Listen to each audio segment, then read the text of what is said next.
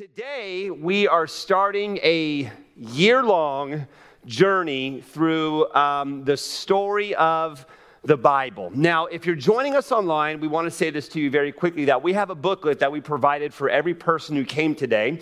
And in the comments section, if you would like us to send you a PDF of that version of that booklet, or if you would like it, placed in the comments or whatever, we want to email it to you. So all we need you to do is put your email down in the comment section below, or you can direct message Pastor Vanessa, who is our host right now inside of our community group, or you can find our Facebook page, DM us. We will send that to you guys so you can track along. But for all of us inside the room, if you didn't get one upon entering, make sure you grab one on the way out, because as we go through the book of the Bible, as you can see up on the screen, we're going to be spending a few weeks on creation and covenant. But as we go throughout the Bible, the themes are going to begin to change throughout all of that. So with every theme change that we have, you're going to be getting a new booklet for that specific theme to help you track along with us and to help you better understand your Bible as you're reading through it. Now, at the beginning of the year, many of us started the Read Scripture app, where we start going from Genesis all the way through Revelations. And the question's been brought up is, hey, is there going to come a part with what we're reading throughout the week going to be addressed on Sunday? And the answer to that is yes. As you begin to go and as we begin to catch up to you guys in the weekly Sunday morning content, we're going to find ourselves going through the same reading throughout the same week and talking about the stuff that you guys are reading. So it's really kind of like a two-phase deal. On Sunday mornings, we're going to walk through the Bible. Daily, you're reading through it, and then it's going to cross paths, and it's really going to be honest. But I will say that booklet is going to be a tremendous, tremendous help in helping you understand the Bible. So make sure you take advantage of that. I believe this to be true, and I want you to hear me when I say this.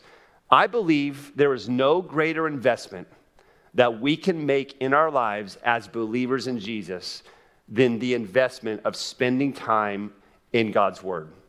I don't think there's another investment that we can make that pays off as much as God's Word does. And the reason I believe that to be true is found in 2 Timothy chapter 3. It says this in verse 16. We went over this a couple weeks ago. It says, all Scripture is given by inspiration of God and is profitable for doctrine, for reproof, for correction, and for instruction in righteousness, that the man of God may be complete, thoroughly equipped for every good work. In some translations, it will say that all Scripture is God-breathed. It's God's voice. If you don't hear God speaking, it's most likely because you're not in God's Word. That's one of the ways that He speaks.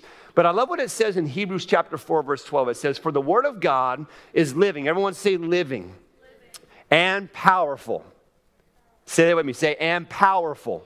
You guys are going to have to talk with me today because we got a lot of content, and we're going to get to a part here in a minute where we're going over some nuts and bolts of the Bible, and some of you are going to be like, wait, what? So we got to be very active. So let's try this again. For the Word of God is living. Say living. And powerful. Okay, so it's living and powerful, and it is sharper than any two-edged sword, piercing even to the division of the soul and spirit and the joints and marrow, and is a discerner of the thoughts and intents of the heart. Now, in the Message version, it says it like this, and I love it. It says, God means what He says, and what He says goes. His powerful word is sharp as a surgeon's scalpel, cutting through everything, whether doubt or defense, laying us open to listen and obey. What we see from these scriptures and what we know to be as believers is we know that God's word is mightily important. And because of that, we're devoting the whole year to it. I came across these stats and I thought it was pretty interesting. Check this out. 80% of the things that you do in life, you can find someone else to do. Some of you are like, I'm so glad I heard that stat today. I'm going to start making a to-do list of all the things that I do, and I'm going to discover what it is I can pass off, right? 80%. 15% of the things you do in life, you can pay someone to do. We don't really like that one too often, right? It's like, can you do that for free? It'd be really cool. Now watch here. 5% of the things that you do in your life, only you can do. For me personally, I'm the husband to Vanessa Shepard. Only I can do that. I'm the father to Michael, to Jacob, to little Adeline who's on the way in May. Hey, what do you say? It just all rhymed. I'm a poet. You didn't even know it. Only I could be their dad. Only I could do that, right? Makes sense. Here's the deal. In your spiritual growth, in reading God's word, in understanding it, studying it, only you can do that. It's completely up to you. It's the thing that's within your control. At the end of the day, your spiritual life with God is determined by your ability to seek after God. You've heard me say this before. You could have as much of God or as little of God as you choose to have. It's completely up to you. So as we navigate this whole idea of understanding the Bible, I know the tension in the room or maybe the tension online. That's a big book to understand. There's a lot of things that, man, I can't make sense of that. Hey, next week we're going to talk about the flood. Has anybody ever read the story of the flood and go, wait a minute, God's creation? And he sinks it? Let's have some fun here. Because when you read in the New Testament, what's it say? God's long-suffering, not willing that any should perish, but all should come to eternal life. Well, I hear that scripture and I go back to the flood and I go, whoa, where's the long-suffering there? Crazy, huh? I mean, we're going to point some stuff out in this series that is going to cause you to have to come face to face with what it is you really believe. Now, here's the great news. You don't have to figure it out on your own. Anybody else thankful for that?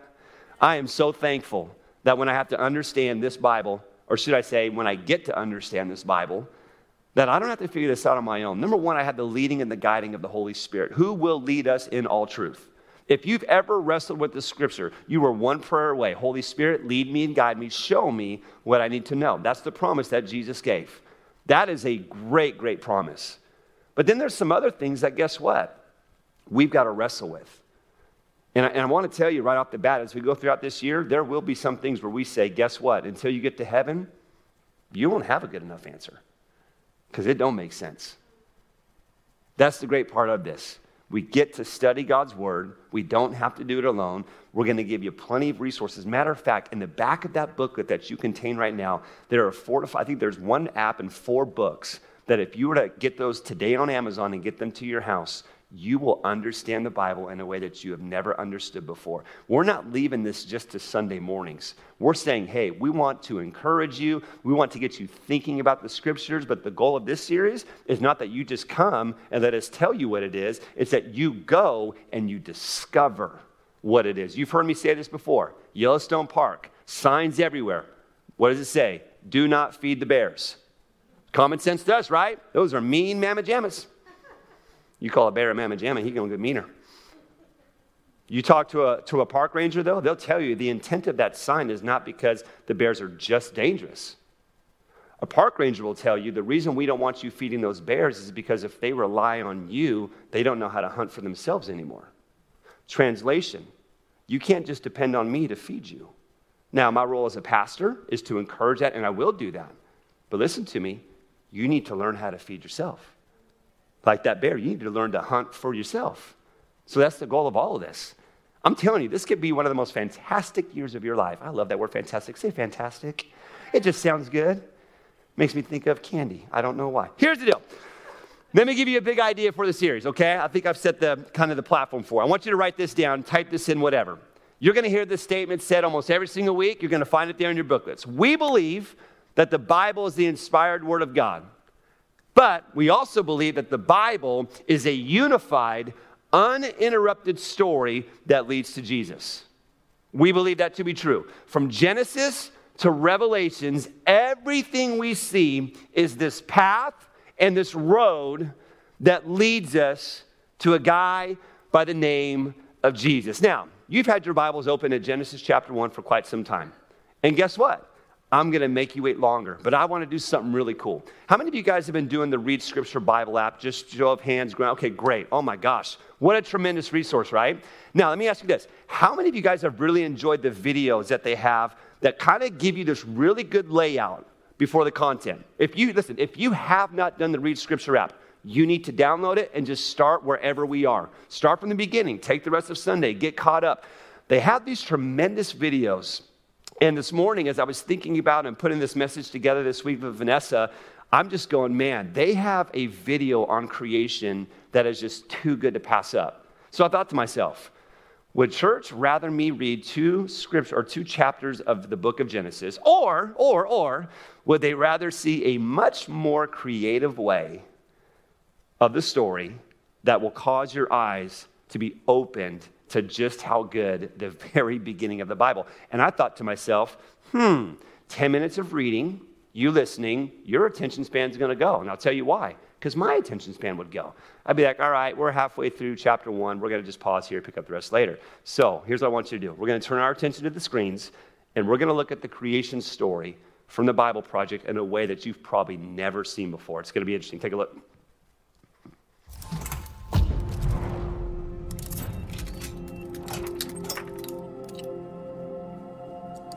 The first book in the Bible is called Genesis. And we're going to look closely at the first page of the book of Genesis. It's a carefully crafted narrative about God creating and ordering the whole cosmos.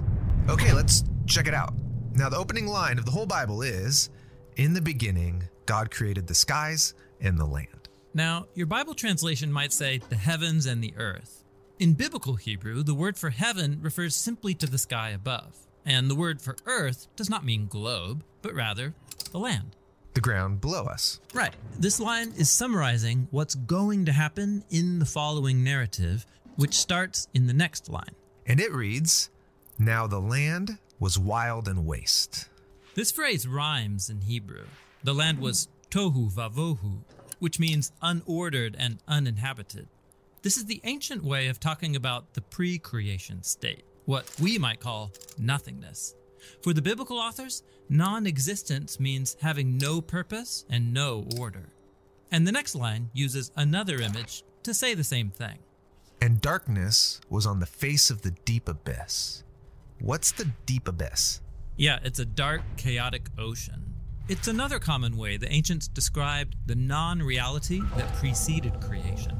Now, here's where things start to get interesting, because in the midst of those dark waters, God is present. And the Spirit of God was hovering over the face of the waters. The Hebrew word for God's Spirit is ruach, which can refer to wind or breath or God's invisible presence. So you can't see it, but God is present in the darkness, ready to bring order so that life can flourish. Yes, and this ordering happens in a series of 6 days. Each day begins with the phrase, "And God said," and then ends with the phrase, "And there was evening and morning." Yeah, every day addresses those problems introduced in verse 2, that there's no order and no inhabitants. So on days 1 through 3, God splits apart that unordered darkness into 3 ordered realms. Then, on days 4 through 6, God fills the uninhabited wasteland with creatures. Interesting. Let's see how that works. Okay, so the first realm of order begins with light on day 1. Ah, yes. Let there be light. This is God's own glorious light that fills and contains the darkness as he separates day from night. God's establishing the order of time. Okay, and then on day 2, let there be a vault between the waters to separate water from water. What's the vault? In the ancient culture of the biblical authors, the sky was perceived as a solid dome that holds back waters.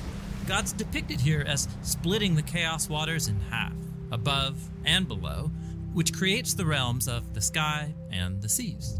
And then on day 3, let the waters under the sky be gathered into one place and let dry ground appear. God is establishing the realm of the land, and it emerges out of the chaotic waters. And then there's a bonus creative act on day 3. God invites plants and fruit trees with seed to emerge out of the land. Okay, so we've got the realms of time, the realm of the sky and the seas, and the land. And they all have order. Right. Now, it's time to go back and fill these realms of days 1 through 3 with inhabitants. This is what happens on days 4 through 6. So in day 4, let there be lights in the vaults of the sky. God installs these lights, the sun, moon, and stars, as signs and symbols that reflect God's own light. He gives them his own royal power to separate day and night. Then on day 5, let the waters swarm with living creatures, and let birds fly above the land. Yeah, these are the creatures that live in the waters below, and those that fly near the waters above. Then finally on day 6, let the land produce living creatures. They emerge up out of the ground to live on the land. And then, matching that bonus act of creation on day 3, God makes a special land creature, human, or in Hebrew, Adam. Then God provides all of those plants from day 3 as abundant food. Now, over and over, God says what he created was good. But then after making humans, God says that it is very good. Yes, humanity is the climax of days 1 through 6, and their importance is explained in the first poem in the Bible. So God created humanity in his own image. In the image of God, he created them. Male and female, he created them. So humans come up from the ground like the other land creatures. But they're also more. They're God's image, which means that together, men and women embody and represent the Creator within his creation. God blessed them and said, "Be fruitful and increase in number, fill the earth and subdue it, ruling over the creatures." This is the purpose of being God's image, to oversee creation as God's partners and representatives in the world. Very cool. Now, after the 6 days, we get a concluding line that links back to the key words of the opening line. And so were completed the skies and the land and all their inhabitants. Except there's one more day. It stands outside the pattern of days 1 through 6. It's the big climax. And God completed on the 7th day the work which he had done. And he rested on the 7th day from all the work which he had done. And God blessed the 7th day and set it apart as holy. So God rests on the 7th day. This is a standard biblical image where God, after ordering the cosmos, comes to rest and dwell in his sacred space. It's like the whole world is a holy temple where God lives with his people. Now that phrase, "there was evening and morning," it doesn't appear on day 7. That's right. The 7th day has no end. That's because Genesis 1 is describing God's ideal vision for the whole cosmos. A place where God lives with his partners to rule the world in harmony forever. Yes, the 7th day is the goal of creation. It's actually so important that the author of Genesis 1 has woven the number 7 into every part of the story. There are 7 days of creation, 7 announcements that creation is good. There are 7 Hebrew words in the opening verse, and then 2 times 7 Hebrew words in verse 2. And then the statement about the 7th day has 3 lines of 7 words. Wow. So the first page in the Bible is doing way more than just telling us how the world was made. Right. Genesis 1 has been designed to show us that God's purpose is to share creation with his images, so they can rest and rule it with him forever. And that purpose is what the rest of the biblical drama is all about. Now, I don't know about you guys, but that whole thing about 7, fascinating stuff. I mean, those are the things where when we start to dive into our Bibles and start to slow down and start to read, that we begin to discover those deep truths and those deep things that God actually wants us to begin to see. Now, I want to make a statement here real quick, and then I'm going to go through this next part doing some teaching, and I want you just to follow with me real quick, okay? Because anytime that we talk about creation, what we have to wrestle with in our culture is creation. Would you all agree? Did God do it, or did evolution do it? How's this all work? Has anybody ever been in that conversation with someone? No? Okay, great. Let me ask again. Have you ever been in a conversation with someone about creation versus evolution? Show of hands. Okay. Have you ever sat in a classroom where they told you what they think it is? Show of hands. Okay, cool. I thought that'd get a little bit more response. Because many times we sit in places and we let other people talk about it and we wrestle with the fact, okay, what is it that I really know about this? How can I actually, as a born-again, Bible-believing person, literally have a debate or a conversation, civil by the way, on the idea of creation versus evolution? So I want to give you some things real quick to consider, okay? Some things that you can literally tuck away for another day, so when the conversation comes up, because it is a big conversation, this is a huge, huge deal. There's no way you can go through Genesis without having to talk about creation versus evolution, okay? So I want to make a statement to you. This is my personal opinion. You may have heard it before, but I believe this to be true. I believe that it takes more faith to believe in evolution than it does creation. Me personally. Now, someone argue and say, well, yeah, because you're a Christian. You're a believer. And there's some merit to that. But if you really stop and think about, Okay, you mean to tell me everything that we have came from nothing? Right? Gets really quiet on this part. I was anticipating this. I can't wrap my head around that.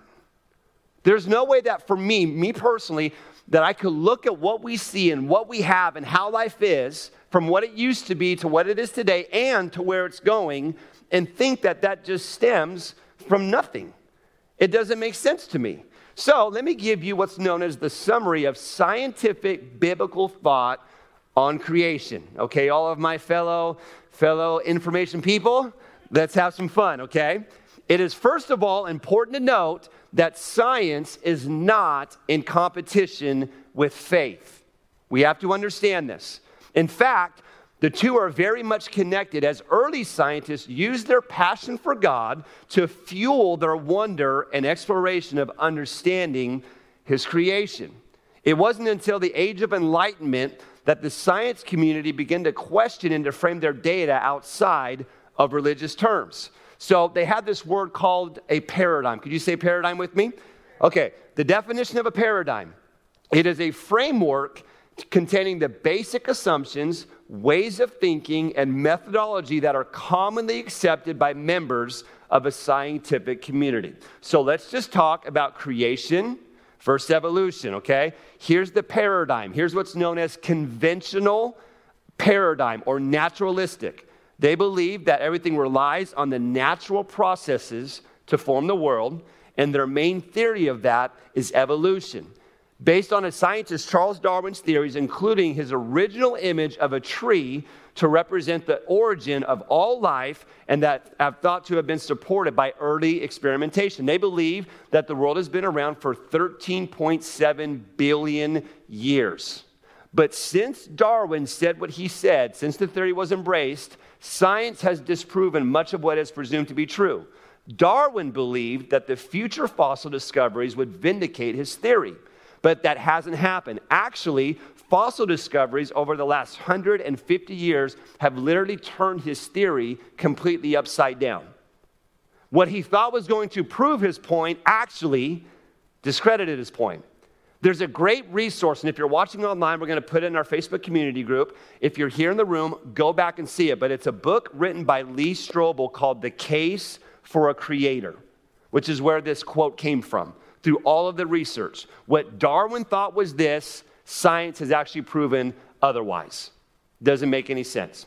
Now there's what's known as a Genesis paradigm. This is more of a biblical approach. It starts with a creative mind that creates the world, like you just saw in that video. The notable theories in this paradigm is what's known as the gap theory and creation. Let me give them to you very quickly. The gap theory is this. It's a time span of unknown quantity due to the belief that there was a gap or a starting over of creation between Genesis chapter 1, verse 1 and Genesis chapter 1, verse 2. The gap theory says there's a gap inside of there that is not recorded in the Bible that we understand, okay? And it is based on the possible interpretation of the Hebrew verb haya. I love saying that word, by the way. Haya, which could be understood as became or had become, referencing something of great significance that is not recorded to have happened. It's known as the gap theory. You can look it up later on Google. It's the gap theory. The second is creation. What that is it's the time span of 6 literal days based off the belief in the historical text as it is written, narrative in literal form, not poetic, meaning it happened just as it says it was written. Okay, everyone look at me very quick. Whew.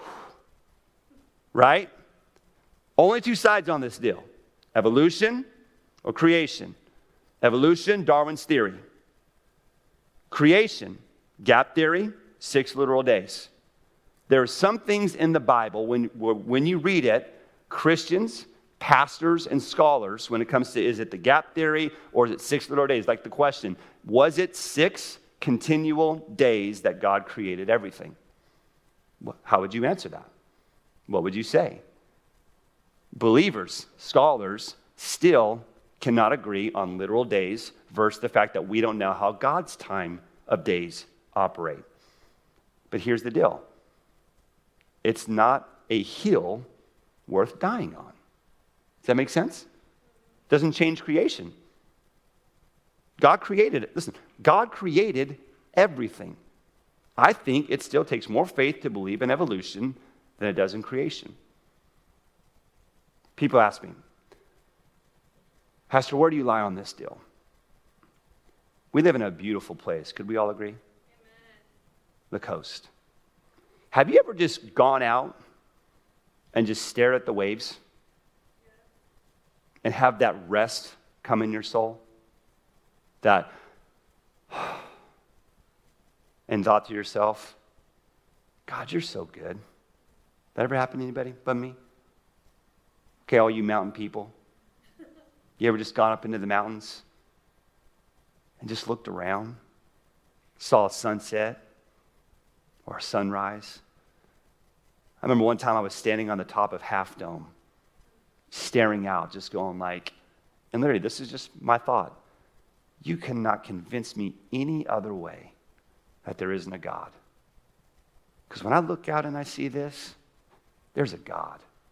You know what's crazy? I didn't even come up with that. Look at Romans 1:20. For since the creation of the world, his invisible attributes are clearly seen, being understood by the things that are made. Translation, I can see God through all that's created. I believe this to be true. God's creation reveals God's character. Look at Job 12:7. But now ask the beast, and they will teach you, and the birds of the air, and they will tell you. Or speak to the earth, and it will teach you, and the fish of the sea will explain to you. Who among all these does not know the hand of the Lord has done this, and whose hand is the life of the very living thing and the breath of all mankind? Man, Bible's amazing. Now we're going to close as Nate comes. I felt like, and I'm going to feel like as we go throughout this series, that I want to talk to two things inside of us: our minds and our hearts. And I believe in this series, even spending some time right here to talk about the different paradigms that exist, the arguments that take place, the facts that are represented, are so beneficial to us as believers that we have to know these things. I believe there does come a point where obviously we can say, you know what, you can say there's no God, but my life has been forever changed. Because you don't know what I was like before God got a hold of me. I think that's great. We should all have that. I also believe that we should be informed upon God's word and know how to defend our faith. And so because of that, we've got to speak to both. We've got to speak to our minds. We've got to know how to have a conversation with a person and say, well, no, I believe God created. And a person say, well, I believe in evolution. We need to have those conversations because that conversation could bridge the gap for someone to come to know Jesus. It's mightily important. So we'll speak to our minds, but we'll also speak to our hearts, which is where we end today. This is where we end. When I look at the creation story, Genesis chapter 1 and Genesis chapter 2, fall comes in chapter 3, then we'll talk about the flood next week. I see 4 things about God that I think is worth noting and understanding. If you're taking notes, the first thing that I see that number 1 is that God is creative. He's a creative God.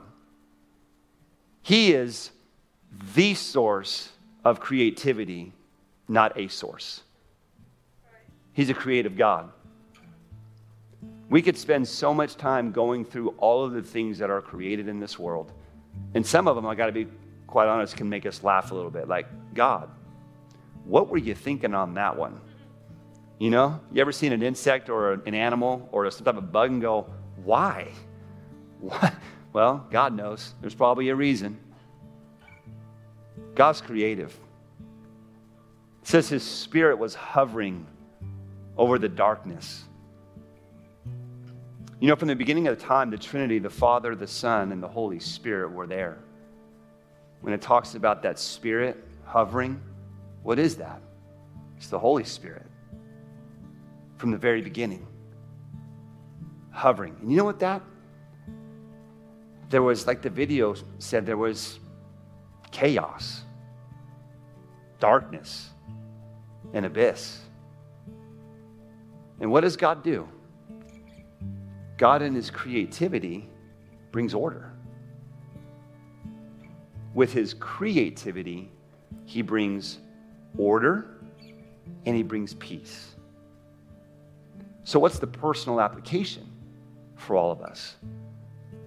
It's very simple. Sometimes in different seasons, in the chaos and the darkness and the confusion of our lives, God's Spirit brings order and peace.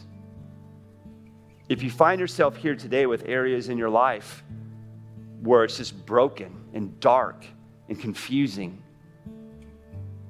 God's Spirit and his creativity brings order to your life. And you're always a prayer away from God bringing that. God in his creativity brought an order to our lives that gives us peace that we can all experience. I see God's creative. Number 2, I see that he's loving. Man, I love this one. When I look at the story of creation, I see that God's loving. What did he say after he created something? That's good. Oh, that's good. Oh, that's really good. Sees man's alone, says that's not good. I think God in his sense of humor said, guys, gonna need someone to keep them in line. Ladies, that was your chance and your opportunity. You've missed it. So we're like, amen. Ladies, bring an order to the house. The Bible says that all good things come from above. Meaning everything good that you have in your life is because God is a loving God. He gives Adam and Eve all of this stuff. And you can go back and read later, Genesis chapter 1, verse 29 through 30, and see that he gave them all the fields and all the plants, gave them ownership. You control the animals. That had to be fun, by the way. You do all of that. God's a loving God. When I think about how God is loving and how God gives and how all things are good, I can't help but think of 2 Peter chapter 1. And I want to read this to you because it shows us something about God's goodness and lovingness in our life. It says, grace and peace be multiplied to you in the knowledge of God and of Jesus our Lord, as his divine power is given to us all things. Now watch here. That pertain to life and godliness. Pause. God gives you good things so that you can be good spiritually, but God also cares about your ins and outs of life. He wants to bless you. He wants all of your needs met. He cares about those bills that you have to pay. He cares about the job that you go to. He cares about all the needs that you have for your children. He says right here, as his divine power has given to us all things that pertain to life and godliness, through the knowledge of him who called us by glory and virtue, by which have been given to us exceedingly great and precious promises. But here's the key sentence, that through these you may be partakers. What's that mean? It means the goodness of God is out there for you, but you have to choose to take it. But he's a loving God. Number 3, the word that stands out is the word worthy. When I look at God's character in creation, I see worthy. Let me put it to you this way. God is worthy, but he gives us power to choose. You say, Pastor Rich, why aren't we focusing on the fall? It's because we all know it. We understand it. We've all seen it personally in our own lives too. You say, man, if God is so good and God is so powerful, why didn't he just create people that wouldn't make that mistake? Because he's a God of choice, of free will. His goodness is there for you. And like we see in the story, there's an evil. God's a God who wants to be wanted. Can you imagine getting married to someone? You get married, do the ceremony, eat the meal, stuff the cake in their face, say goodbye to everybody, and then go, all right, cool, see you next week. And then you go to your house and the lady goes to her house and you don't talk, don't do anything together. Would you feel wanted? Nope. You'd feel like your name is just being used on a piece of paper to help with taxes. I don't know.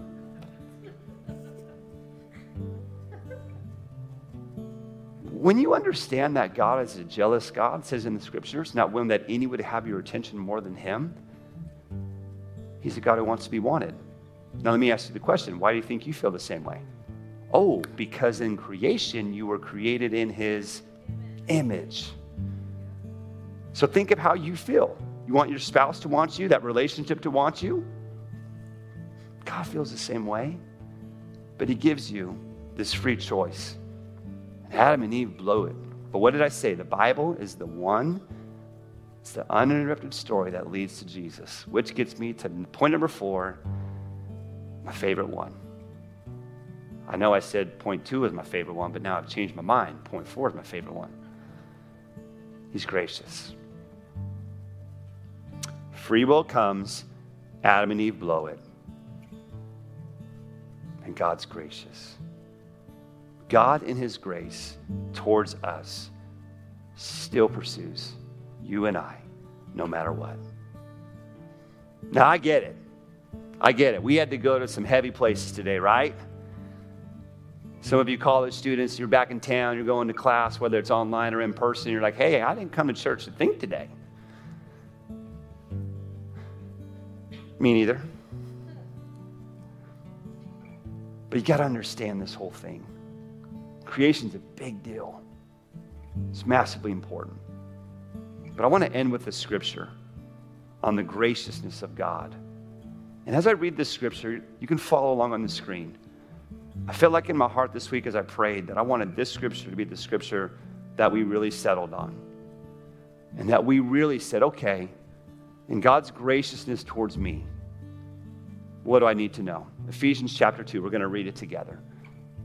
But God, who is rich in mercy, because of his great love with which he loved us, even when we were dead in our trespasses, made us alive together with Christ.